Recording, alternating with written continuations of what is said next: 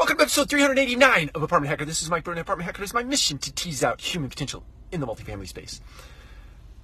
A quick tip this morning to sort of rearrange the way you start your day, and hopefully you're not doing this, so maybe it's not a tip to you, but maybe it's a tip to others who do it. Don't check your email first thing in the morning. In fact, I would go so far as to say don't check your email at night. I think that the idea of being able to check email on your phone, and I see many property managers, many maintenance supervisors who say, I want to have my email on my phone. Turn right onto John Ward. Sorry about that. And I caution them by saying, hey, look, that is the quickest way to chaining yourself to the desk and disrupting your entire life.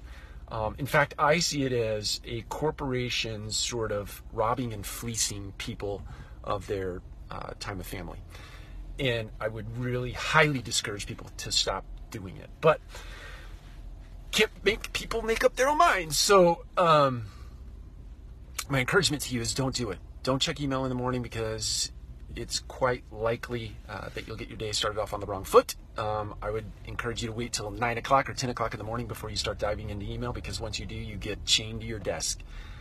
Take care. We'll talk to you again soon.